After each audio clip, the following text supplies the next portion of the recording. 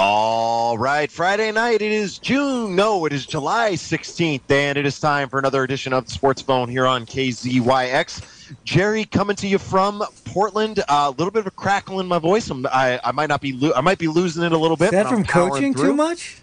I might be. It might be from coaching and yelling a little bit too much. Jim in the studio locking things down in Philo. Yeah, Jim, if you combine my work day where I'm talking to customers and then I had to go coach 2 games at 2 o'clock and 5 o'clock, and now I got to do a radio show, I'm surprised I have a voice still, and we'll see what happens tomorrow. That's right. You got 2 more games. How many times in your coaching career did you lose your voice and it was an actual struggle? I can't think of any times when I was playing. But do you have any moments that stand out that you remember as a coach where you just couldn't talk on the bench? Did I ever yell? That's actually a good point. You didn't say much when you were on the bench to begin with. I was hoarse after practice. That's fair. That's fair. That's a really good point. I was never, and I don't know. I got some weird. I still don't know. You had allergies as a little kid. And you got me trying. I had this weird cough during I don't know if it was a nervous cough or I was allergic to something in the gym, or as soon as it started raining and we got into tournament season, I would get excited and start coughing. I don't know what that had to do. But the minute the season was over, you would stop. That was always the crazy part. I remember that. And it also would stop raining right about then. So I don't know. Oh, I love it. We got something special. We got something special here. Go ahead, Jer. We do, yeah. So welcome, everybody, to the Sports Phone. If you're new to the show, very simply put, this is an open forum sports talk show. Jim and I are here. We're big sports fans. We've coached. We've played. We've been around the game our whole life. We are here to talk about sports, and more importantly, we are here to open up the world to the listeners because we want you to talk to us about sports. This is an open forum show. Jim and I are here to listen to what you want to talk about in the world of sports. We don't care if it's high school, professional, college, rec league, international, whatever it is, wherever it is. If it's sports related and you've got a topic you want to bring up, we want to open up the phone lines and have you talk about sports. So looking really forward to doing that as we roll into the show. But for the first time in... it's been a while. I think a while. It's been some time. We are actually not going to open up the phone lines, and that is because we have our first guest in quite some time. If you are a newer listener to the show, Jim and I, one of the things that we did when we started the Sports Phone was we wanted to make a concerted effort to highlight local sports. And more in depth than that, we wanted to highlight the local high schools, the local, rec leagues, the club teams, all those types of things. And we tried to bring on coaches, bring on players to highlight those teams in the area. Because frankly, in my opinion, I don't think they get the recognition they deserve or get put in the spotlight in the way they deserve in a lot of ways for a lot of the teams in Mendocino County, in Lake County, and even in Sonoma County and like the Cloverdale area. So we are bringing it back. We're going to slowly start integrating those guests, and we've got one for you today. Jim, if you remember how to do this part, I will hand it over to you, and you can make the introduction. Yeah, and I'm going to bring it up. Remind me later, Jerry, to make this little announcement, but what you just said about you don't think it gets these local sports get the coverage that they deserve sometimes, one of the reasons they don't get it even less is because our beloved Paul McCarthy's not with us anymore, and he's the one that was probably at every event that this coach probably ever coached while he was alive.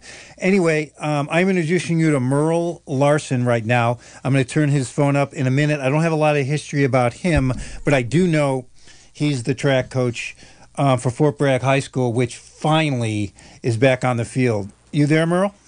Yes, I am. Jerry, go ahead. Start it off.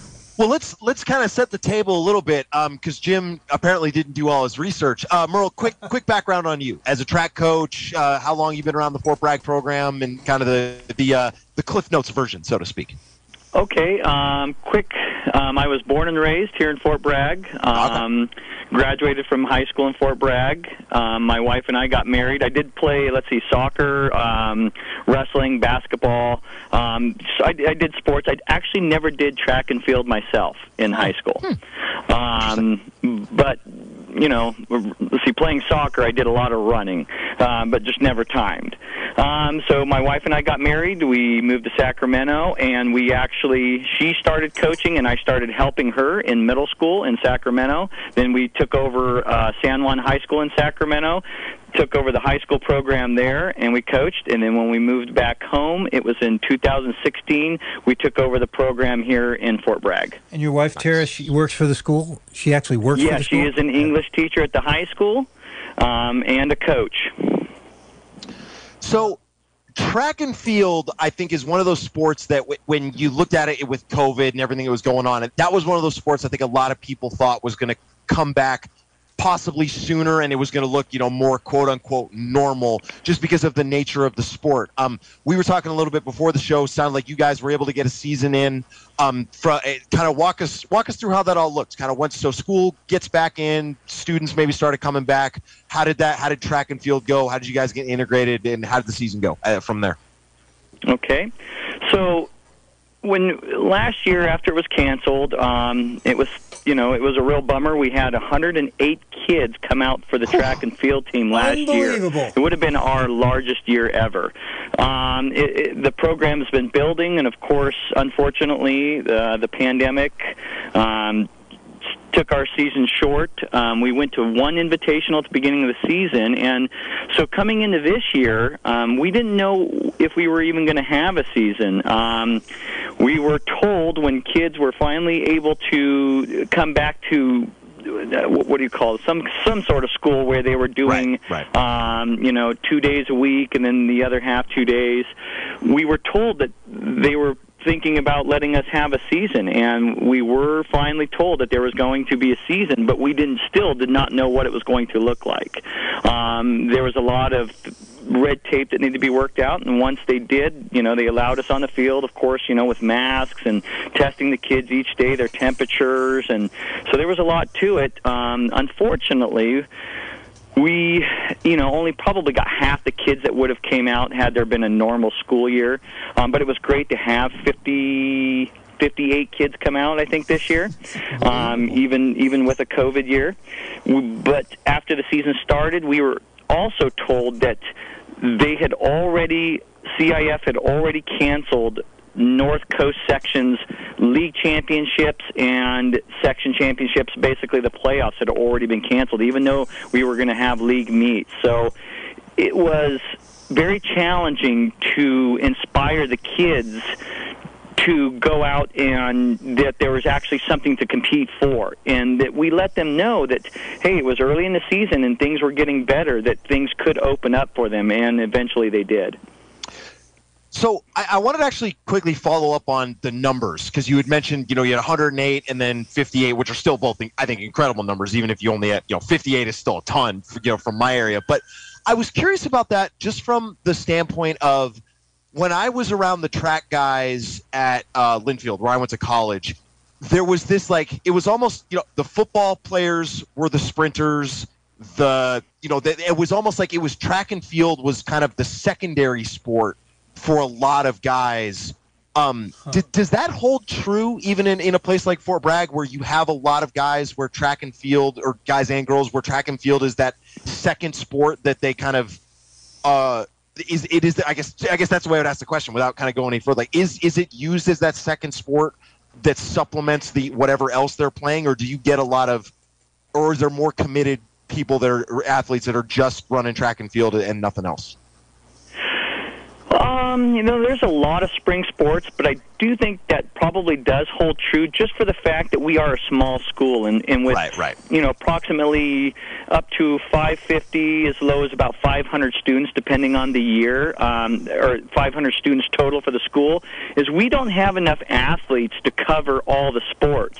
So I would say that, your typical football player then goes on to basketball and then goes on to baseball.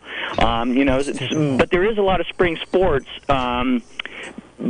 So we do, most of our athletes, I would say, are definitely just track athletes that decided they're not going to be playing baseball, or they're not golfing or swimming, or let's see, what else do we have? Tennis. They are just, for the most part, runners. We do have an occasional swimmer that does both, an occasional tennis player that does both, and they're called dual contracts. Last year, we actually worked with the baseball coach, and it was one of the first times we had ever communicated with the baseball coach, and they were willing and open to letting the baseball players actually come out for track while playing baseball. So last year, we almost were going to have half of the baseball team on our team wanted to come out for track. There was a lot of excitement. A few kids had came out the year before with the same coach, and they did really well. And so last year, almost the whole team seemed like they wanted to come out. Changing the subject. Here we go. The reason... Jim's hard pivoting. It's a hard pivot. The hard pivot. I work at the Mendocino Coast Clinics, and one of my workmates is your pole vaulting coach, Roy. And all of a sudden, in the middle of a work day, he's like poking his head in my room. This is like a couple of months ago. Did you see what Russell did today? Did you see what Russell did? Did you see what Gordon did? And I'm like, who's Russell? Who's Gordon? Roy gets really excited, and so I started following him. I want to talk about Russell Gordon. He's a hurdler at Fort Bragg. I'll let you talk about him in a minute. And as far as I can tell, he may be the most successful team or individual, if you can call him a team, if you know what I mean, went further than anybody I've ever heard of in Mendocino, Fort Bragg, or in our league. Russell Gordon's his name. Tell us about Russell's accomplishments this year. So, Russell's accomplishments this year. He came in, where do I start? He ran in 16 meets this year, 16 track meets, placing first in the 110 hurdles and 300 hurdles 8 times, at least 8 times in both events. He ended up finishing, let's see, he ended up going, obviously, Northern California Championships. Let's start at the Redwood Empire. So there was a Redwood Empire showcase first. He went there, and the top kids from the Redwood Empire in each event, which there are 16 events, so the top 20 kids were invited. Russell, at that meet, won the 110 hurdles and the 300 hurdles, and he ran in a time in the 300 hurdles that would have definitely put him into the state meet. Following that, he went to the Northern California Championships, where he finished 4th in the 110s and 2nd in the 300 hurdles. And then on to the state meet, where he won the state invitational title in the 300-meter hurdle. He ended up taking 5th in the 110 hurdles. The 300-meter hurdle time was good enough for a Redwood Empire record. Wow. That was set in 1996, a 25-year-old record, making him the fastest ever in the Redwood Empire to run the 300-meter hurdles, and, of course, breaking our school record. And after that, he was qualified to go to the Nationals in the 300-meter hurdles. Actually, at the Nationals, they run the 400-meter hurdles, which is the college version, or where was this event? Olympic, the professional version. And running there, he took 7th in the nation, and that time was good enough for 11th in the country, and also broke a 40-year-old Redwood Empire record. Where was this national meet? It was at Hayward Field at the University of Oregon, right where they had just finished the Olympic trials. Few Nike logos around that there was a few, yes. So my question with something like this is, I think at some level, right, he knows he's a good runner. You knew he was a good runner. But was this level of success surprising for you as a coach, or did you know that he had the potential to do something like this going into the season? Well, as he came in as a freshman, and he was very shy, very humble, and he would wait till the end of practice till the older kids would leave because he wanted to try the hurdles. And he was embarrassed. He didn't want to fall down. So he tried the hurdles, and my wife and I could tell right away that there was potential there, that he could be good. And by his sophomore year, by the end of his sophomore year, we knew he was talented. We just didn't know, what kind of talent was there. We were having hopes that he might be able to make state his junior year. He went as far as the Meet of Champions, which is the pre-state meet, his sophomore year. So we did have an idea that he could probably make it to state. But then after having his junior year canceled and starting late his senior year, we just didn't know. But he was inspired, and every meet he seemed to just get faster and faster and faster. All right, here's one for you. I coached for 17 years between middle school and high school, Jerry's era, and then 10 years past my co-host on the show here, Jerry. I coached his teams, and I always had, well, not always, rare, but I usually had somebody that wanted to play college ball. That was the next level. And in a place like Mendo, if I had Jerry, my son, who wanted to play college ball, I had to manage him, get him ready to play college ball, and then have 7 other players that they ride the bus and have fun. And if we lose to Geyserville or beat Geyserville, they just had fun on the road trips. So I had that kind of thing to balance out. Do you find, this guy had to take extra time. He had to, you were training him for a level that most of your other 107 kids probably wouldn't have made. How did you manage that time?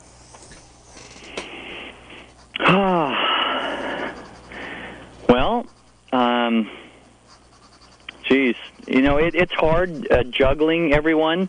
The nice thing about Russell is he was he was pretty self-motivated, where each day my wife writes a workout for every individual on the team. Oh. Wow. So, and we only have, we have Roy, my wife and I, and 2 other coaches. So we have 5 coaches, and it is hard to manage that time to be able to give the focus on an individual like Russell that could really use it. We spend a lot of our time helping the kids that are just learning and, Sure. getting equipment out, and, and so I do a lot of roaming. But what's nice about Russell is I think he was motivated from the beginning, because I think he wanted to be great, and so it was easy to give him a workout and know that he would take care of it and do what he needed to do.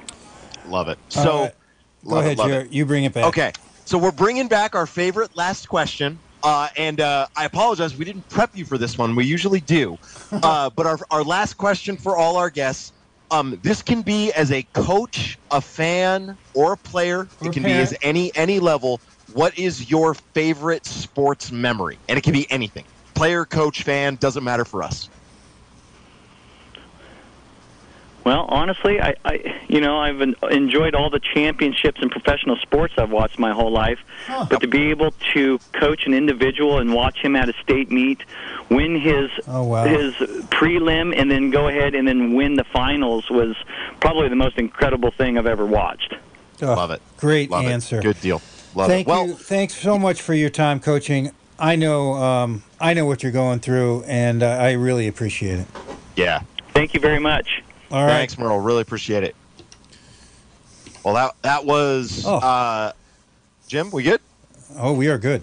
Yeah. So that was Merle, head coach of the Fort Bragg track team, or one of the coaches of the Fort Bragg track team. Thanking him for spending some time joining us on the sports phone, talking about the success of that program. And as I mentioned, Jim and I, as we get closer, into the fall, as we get a little bit closer, we're going to make that effort to start bringing back more guests, more coaches, more players, try to get that back into the rhythm on the sports phone, because we do think we're going to have a semi-regular fall sports season. So we'll definitely be making an effort for that. You're on the sports phone. I'm calling about Paul McCarthy. Paul And McCarthy. I'd like to read a brief announcement published in the Anderson Valley Advertiser and elsewhere. Go ahead. Here's the announcement. Paul McCarthy Memorial will be at the Casper Community Center at noon this Sunday, July 18th. Please come to honor our friend and community leader, Paul McCarthy of Mendocino Sports Plus. Please bring a chair or blanket to sit on. Consider dressing in the colors of the Mendocino High School Cardinals, red, black, and white, and give yourself extra time for parking and walking. The event will be outside at the back of the center. We will come together with music and memories for our beloved Paul. Thank you. Wow, That's thank you the so end of the announcement.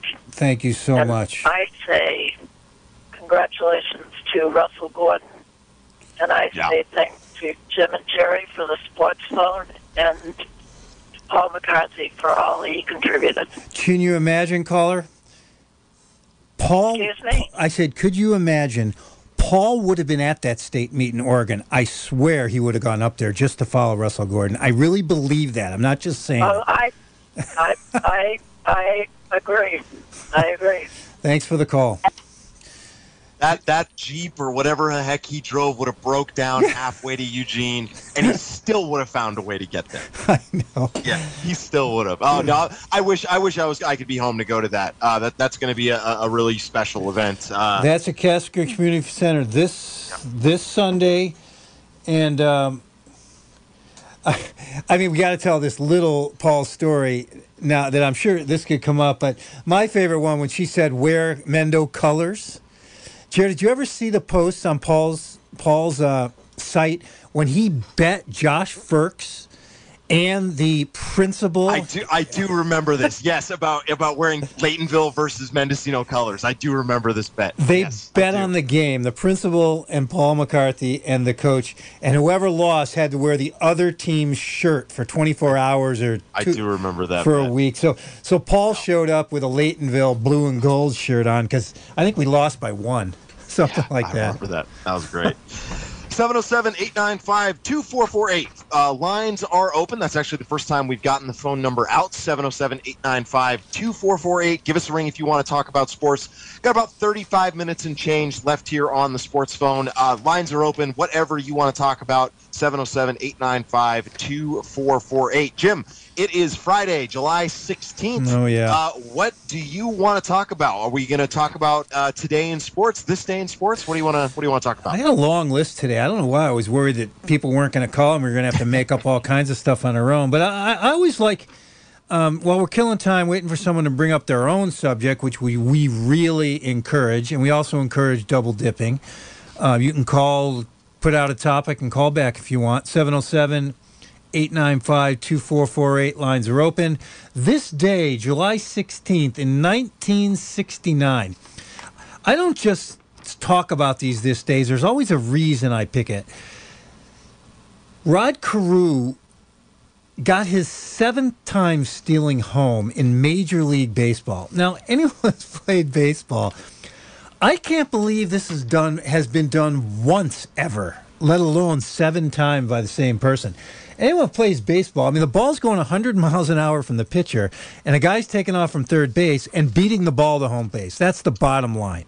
Yeah, it requires, the little I know about baseball, it requires a lot of things to go right. So you have to jump, you have to time the pitch correctly. You have to get a good jump. The pitch has got to be, maybe a little inside or outside. Yeah. Just a lot of things have to go right. So, and for someone to do that 7 times that's impressive.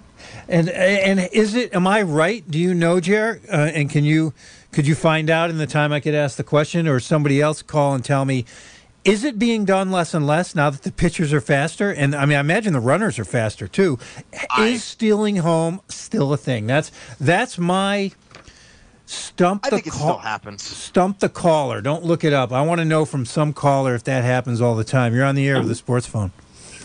Okay, speaking of stealing home, it used to be until somewhat fairly recently that when there was a runner on third base, the pitcher wound up and pitched. Right. He didn't pitch from the stretch. Right. So it was a lot easier to steal. It's a lot easier to steal a base if the pitcher winds up, So like they did years ago. Are pitchers pitching from the stretch now because of stealing home? I think the answer is probably yes. Huh. They come to the stretch and they pitch out of the stretch and come to a stop. It used to be whenever there was a runner on third, the pitcher would wind up, and you look at all Jackie Robinson's steal of home. every one was done when the pitcher went through a windup. Huh, maybe that's why they don't. And I think Rod Carew probably made a number of steals of home when the pitcher went to a windup. I don't know when they stopped going to the windup and started coming to a rest at the stretch, but it makes a hell of a difference if you're trying to steal home from third base. So I have some stats. Thank you, Jerry. I'm on it, Jim. And I'll take these things always with a grain of salt. Like, this is just the first stats I was able to find. So from 2000 to 2015, yeah. The stats I see was there were 720 attempts to steal home. Yes. Do you, Jim, or the caller, do you want to take a guess at what the success rate was in percentage? I don't know. I say 6 of them made it. So how many were there? Oh, 720 attempts. I'd say. How many attempts? 720. To steal home, I would say 40 to 50. Made it? Yeah. Huh. What's a percent? You're actually. Well, why would somebody go if they didn't have a fair chance in their mind of making it? Good point. Yeah, the caller is closer, but you're still off by quite a bit. 26% was the success rate, so almost 1 in 4, or actually more than 1 in 4. Yeah. All right, so whoever thought stealing home would be a topic. Yeah. Thanks for that. Thanks for that update on stealing home. Okay. Take care. Yep. Give us a call back if you got any other insights. Boy, that's an interesting one. So yeah. I have July 16th, 1950. World Cup. You know, I love me some World Cup attendance record. I got a World Cup attendance record. Yeah, that has still not been broken. Brazil versus Uruguay in the 1960 World Cup. 205,000 people attended that match, and that is still a attendance record for a football game or a soccer match. A football match. What kind of stadium holds 205,000? So a lot. It's a big stadium. Like I mean, I know that that's a terrible answer, but like, so imagine like. I think the picture I'm looking at, the only way I can explain it is like it continues up vertically in a very interesting way.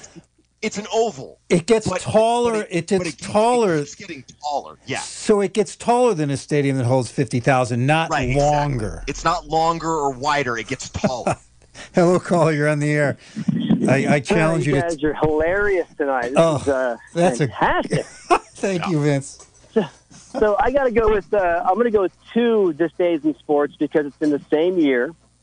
Oh wow! So it's the same day, the same year, and it's track and field because tonight we're honoring a phenomenal performance from a local athlete in a sport that does not get a lot of recognition in our area. I believe. So in 1988, Carl Lewis, all by it with a wind aided, ran a 9.78 100-meter dash, which, you know, breaking 9.8 is miraculous.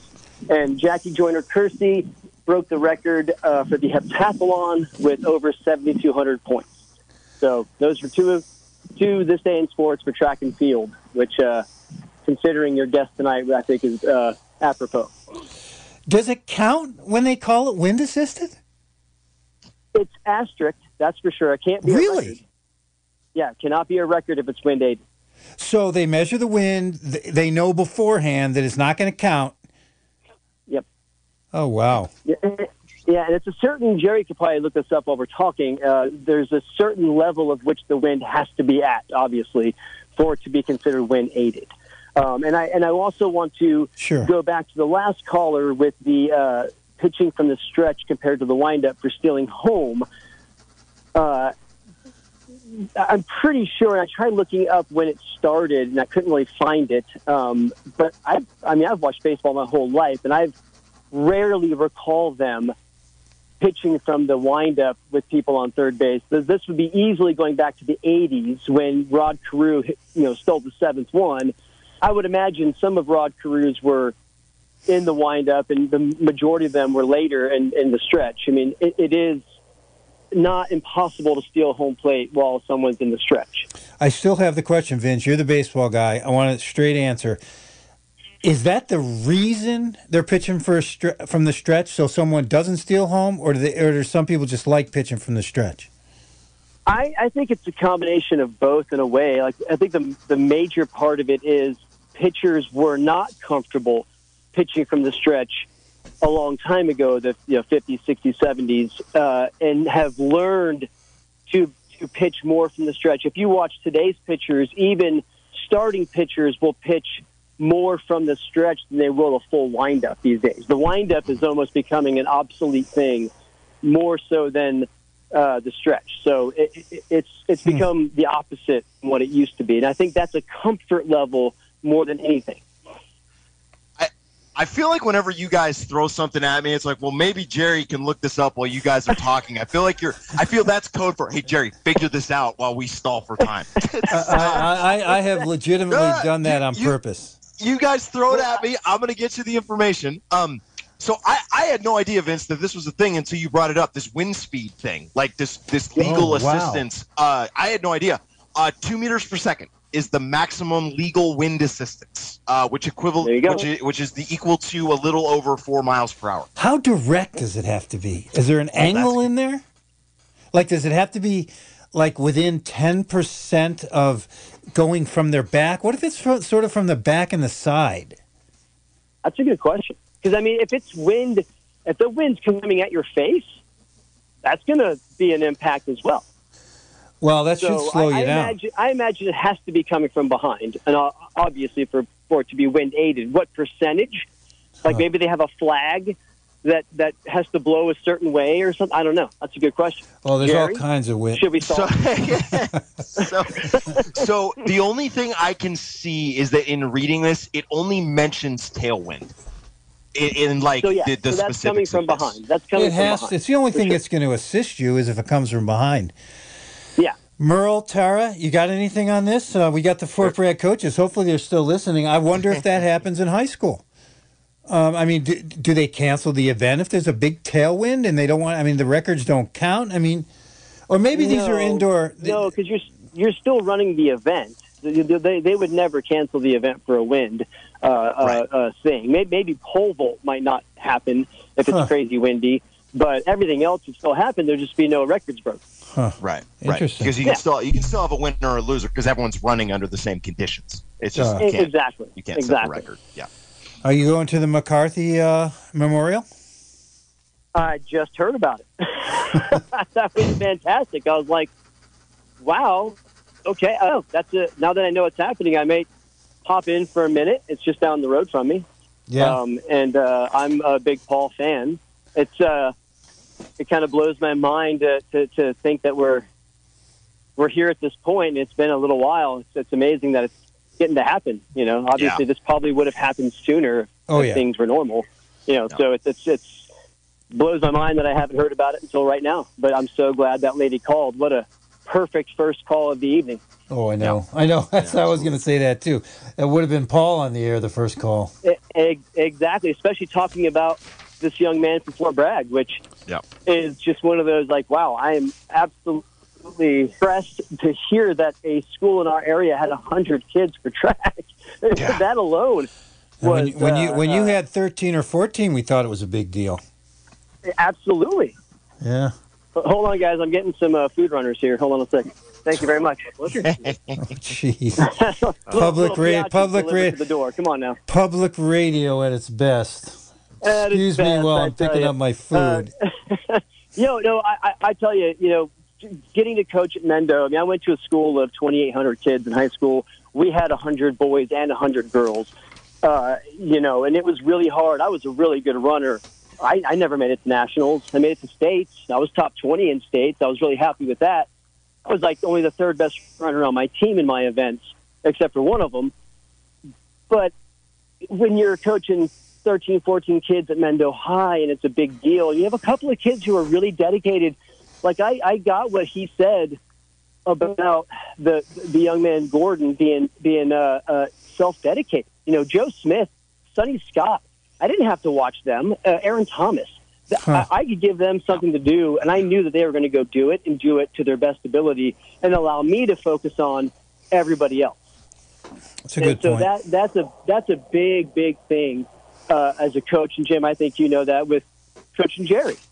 But that's individual talents. There's still, I mean, it's different in basketball. No matter how anybody's going to go off in the corner and do their own thing. This is more like swimming.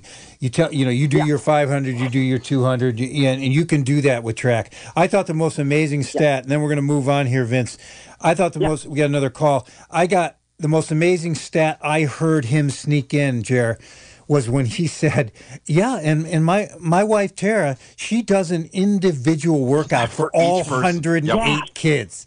That was crazy. That was crazy. That was awesome. I'll talk to you guys in a little bit. Thanks. Yeah. Thanks, Vince. 707-895. Did we lose call? It stopped beeping right when we were saying goodbye. 707-895-2448. Give a call back.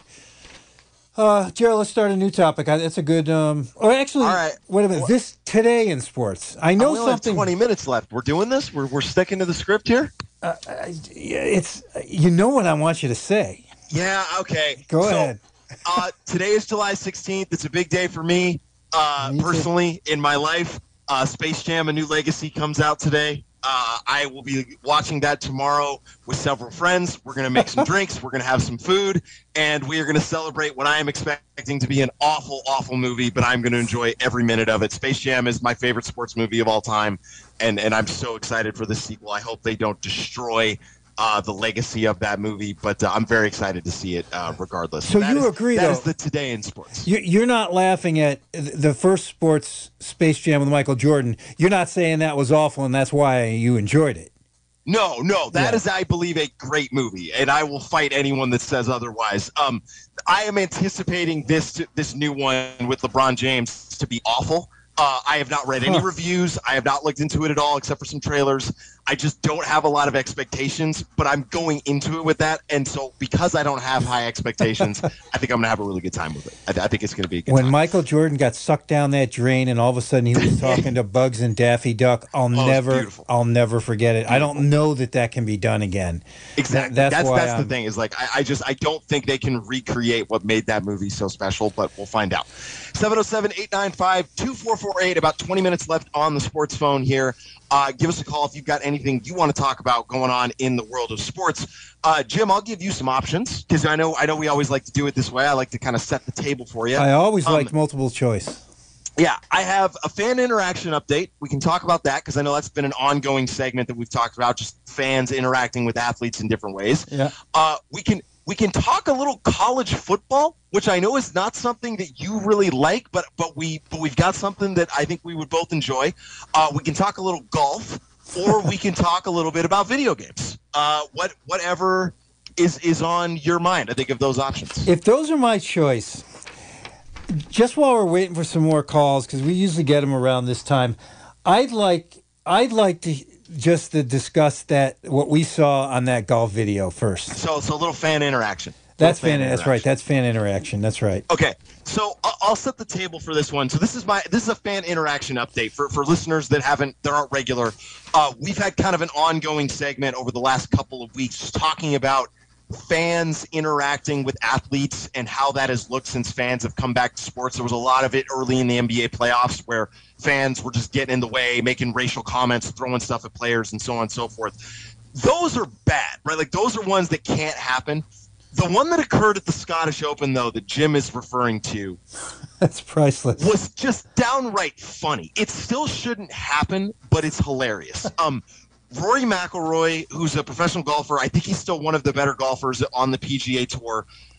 There's a video out there of a fan walking onto the tee box, pulling a club out of his bag, and just walking away nonchalantly. If you haven't had a chance to watch this video, it's really easy to find. It's just hilarious for so many different reasons because of how McIlroy and his caddy react to it. They're just in shock. And the thing that I was most impressed by, if you can be impressed by anything with this, was this fan, he makes it look so much like he belongs there. Like, he does it with a confidence, just looks in the bag, takes a minute to sort things out, grabs an iron, pulls it out, and just walks away. And there's this moment of shock where everyone just doesn't really know what happened. I watched it was 3 amazing. times It was with incredible. you listening to me watch. I was watching over the phone, and we were talking, and I was watching, and I said, "What's the big deal? The guy's grabbing a club and going to tee off." I didn't even know that it was just a fan grabbing, just Right. taking a club. He might have teed a ball up and hit it had they not realized that he was just a fan. I mean, Right. And again, like I said, I don't condone like fans getting in the way of sports, like especially when it becomes dangerous, like with what was happening in the NBA. But when something like this happens where it's harmless, and you know, in retrospect, it's harmless, it's just so funny. This video is just so good. The fan, I want to, again, one more time, just give some sort of props to this fan for the confidence that he does this with. He makes it look like he belongs there. It's fascinating. the first thing I thought of, I mentioned this to you off the air, Right. and there are more. Ever since I came out as a Seinfeld fanatic, I found that so many other people are Seinfeld fanatics.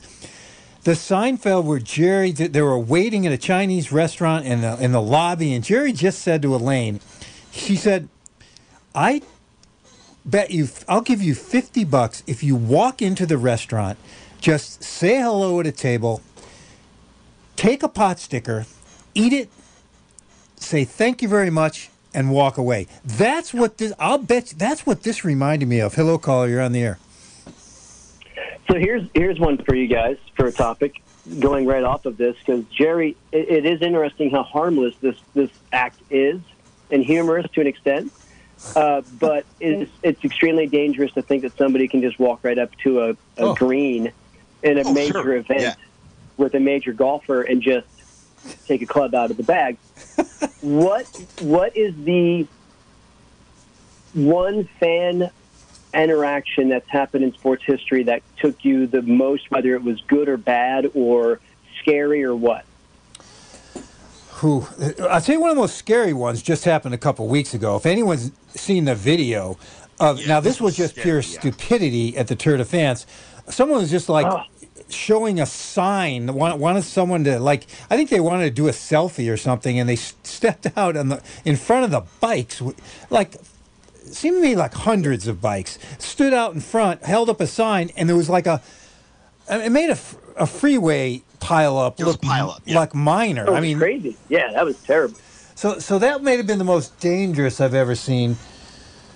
Well, I recall the Monica Seles being stabbed in the back. I think at Wimbledon was a big one back in the 90s. Wow, I forgot all about. Pretty wild fan interaction one. I forgot about that. So there's those moments of like someone walking on a green that close to players. You know, all Monica Seles did was sit in her seat at Wimbledon next to the stand. Right. You know, so it's very fine line-ish. And I have seen the video, Jerry, and the guy is completely relaxed. It is kind of humorous to see how well he does literally pick the club he wants, like he's about to go to the driving range and hit a couple balls. It's so weird to think that that's humorous, and also at the same time, what else could have happened? You know, because we've seen those moments, and they've lately, like you stated, have been horrendous and not good for whatever reason. You got one, Jer? You got one this? Yeah, I mean the name we can get into, but the Malice in the Palace is the obvious one, right? When the Pistons and the Pacers got into it, and then it bled into the stands, and Ron Artest started swinging at a fan, and like that's the one from my lifetime that stands out the most. Like that was a big one. Asked. That was a big one. That was a professional basketball player running up into the crowd, right? Yep. Jeez. Yeah, that one stood out the most, and to kind of reiterate what you were saying there, Vince, like the only reason this is as funny as it is because he didn't grab the club and like then try to take a swing at Rory McIlroy, right? Like that. The only reason this is funny is that in retrospect, nothing bad happened. That's the only reason I find humor in it. Yeah. Totally agree. And totally agree. And Jim, for Seinfeld, fan interaction with a professional player is Kramer and Newman getting into it with Keith Hernandez. Great episode. The second spitter. That was a loogie, a second spitter. That was a takeoff. Magic loogie. That was a takeoff on the Kennedy. the whatever it was called. Wow. The assassination. Assassination. Yeah. No, great episode. Just gotta love how we can throw Seinfeld in there every so often. I appreciate it, gentlemen. I will chime in again if nothing else is happening. Thank you. Thanks, Vince. Yeah, Hello, that one was caller, good. you're on the air. Oh, hi there. Talking about people going on to a sports situation that was very, very surprising. I remember seeing when I was 11 years old in England, this is a woman called Erica Rowe. She became known as the Twickenham Streaker. And she was the first woman, actually, to run topless across the pitch of the England versus Australia rugby union match on the 2nd of January 1982, and has been described by the BBC as perhaps the most famous of all streaks. Was it the first? She was the very first, yeah. And this woman apparently was later attributed to the inspiration to alcohol. Ran onto the field during half-time, exposing a 40-inch bosom. And so, no, my question is that where the term streaking was invented? Yeah, I believe it was. It was done other than painters, like, people who were streaking paint. But yeah, and the great thing about this was that she was chased by some British policemen, bobbies as we call them, and he tried to cover her with his helmet. His helmet? I mean, streaking is almost a rite of passage in certain ways. It's like in sports. Like, I mean, Jim, wasn't there? I remember we were in the car one day, and I'm not going to name any names. I'm not either. We were in the car one day, and I think it was for the Boonville-Mendo football game. We had some guys talking about figuring out a way to try to streak across the field. Like, that's so ingrained in sports. Like, I love it. I love it. And but what made this so special was that this was a very beautiful young lady. Yeah. And it was 1982, and it was Australia versus England, and of course it went all around the world, and she became known as the most famous British streaker of all time. And good for her, in my view. I mean, it gives you an insight into the British character. And while we're at it, by the way, what an appalling performance by England versus Italy in the recent European... Why? Oh, my God. We did very well in the first couple of minutes, but then we just basically retreated, as far as I'm concerned. So I don't think we deserve to win, and good luck for Italy for having won. Huh. Yeah, I watched the highlights on ESPN, and they went by pretty quick. There wasn't a lot of highlights. A couple good saves by somebody. That's all I remember. Yeah. Let's grab another call. Thank you so much. Thank you so much. You bet, yeah. You're on the air of the Sports Phone. Hey, Sports Phone. How you doing? We're doing. You guys are talking about fans versus players. One of the great, or I should say, misfortunate things about hockey is that very often they'll have fans versus players. Like his name's Guy Lapointe from the Bruins. Yeah. I recently saw a video. I think it's an older video. There's a fan who spills a drink, purposefully goes and pours his big gulp drink over the glass, not into the ice, but into the player's box. The bench. Yeah. And the dude, I think it's Guy Lapointe, just launches over the glass and into the crowd, into the stands, and just starts wailing on this dude. And you want to talk about players versus fans? Hockey is... How current is that one? Oh, man, I can't remember. But if you look it up on YouTube, Guy Lapointe, Lapointe, he was on the Bruins. He was notorious for just not taking anything from anyone, and even fans. It was just, no holds barred. And I don't know. There's this level. I just remembered that hockey stuff, and when you guys were talking about fans versus, I've got the video fan on player. I've got the video pulled up here. What's fascinating about this? First of all, the fan actually pours it on what it looks to be the coach. and LaPuente is coming in to defend the coach. And it's an athletic move that he makes to get over the wall, like to get over the barrier. Like he is in it, like at that point. It's impressive how quickly he gets over the fence or like the barricade. I have this mixed feeling, caller and Jerry, about violence. You know, I'm against violence. I mean, this guy throws a drink on a player that's trying to play. I mean, I think that's as bad as someone, you know, throwing a bottle of water at Russell Westbrook. Oh, right. Absolutely. Jeez. It's just always that challenge of like, there's this expectation that players can't react, and it's an unfair expectation. In my opinion, that's true. Right? Like, that's always the back and forth with this, is that players are expected to behave and always take the high road when they're as emotionally, you know, fired up as anybody in the middle of a game, and it's just not a really fair expectation to expect them not to react. Thanks for the call. I'm going to take another. You're on the air, Sports Phone. Hi, thanks for taking my call. Yep. I've got a couple of comments I'd like to make. One is kind of a follow-up on what you're saying, but another one's sort of a stump the chump question for you. Go for it. You know, the Cleveland Browns, NFL. What is a Brown? Say it once more. The Cleveland Browns. It's, you know, their name. Right. It references something, and I've lived in Cleveland. That's kind of where my family's from, even though I was born here in California. But I looked it up one time, and I was like fascinated to find out the backstory behind the word Cleveland Browns. Huh. All right, we'll run with that. Hold on. We only have a couple of minutes here, so I think we keep them on and we get the answer. If we can't figure it out. Should I take one call or no? I want to keep it. I want to keep him here because I want to make sure we get the answer because we don't have a lot of time here. Well, it relates to the other subject I wanted to talk about since you guys brought it up. Yeah, go for it. What's the other subject? It was kind of relating to a subject last week where you were talking about food and you were talking about bar food and whatnot. Mm-hmm. And the woman at the end said something about how, you know, we're channeling our energy back to the athletes because they can't necessarily imbibe in the substances that we are, like the beer and whatnot. I didn't buy that for a minute, by the way. Huh?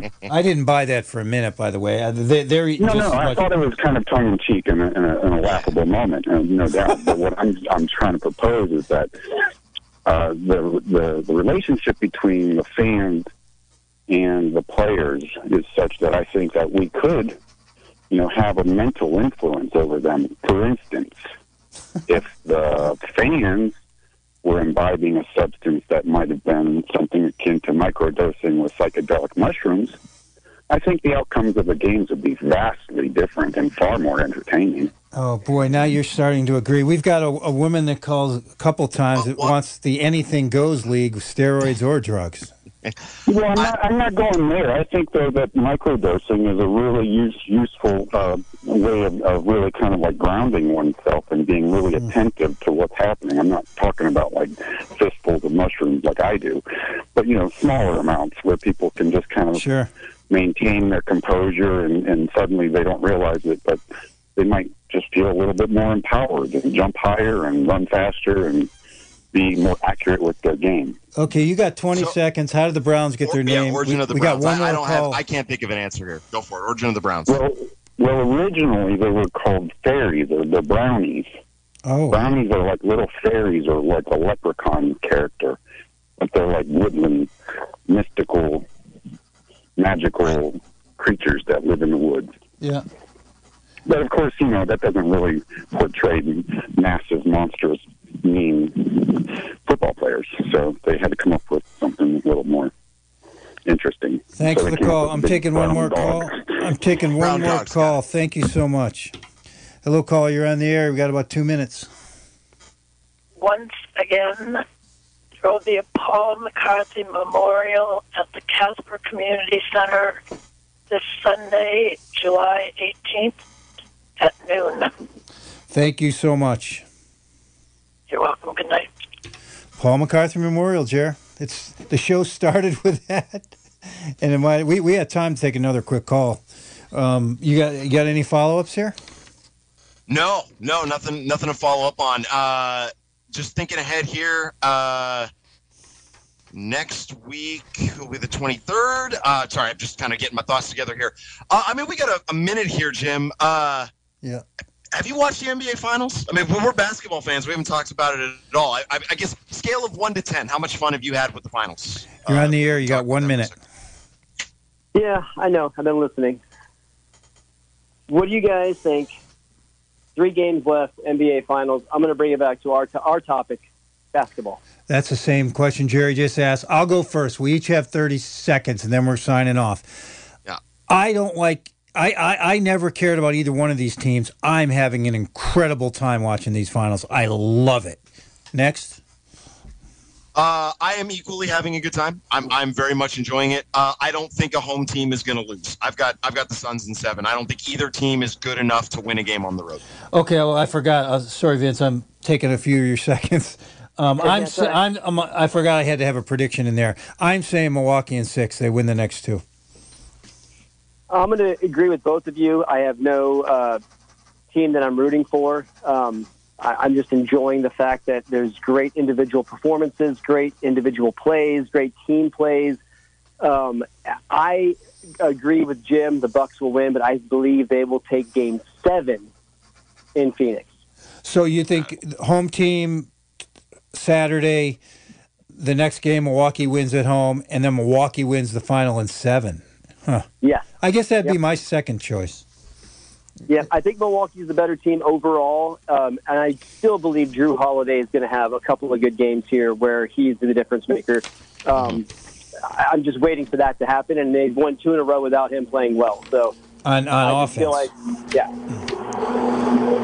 You know, Jared, we have another topic here that Vince brought up last week that we do want to add in sometime, and the topic is called trash talking versus showboating. We've taken it a long way, Vince. We've talked about it. We're going to bring it up one of these weeks.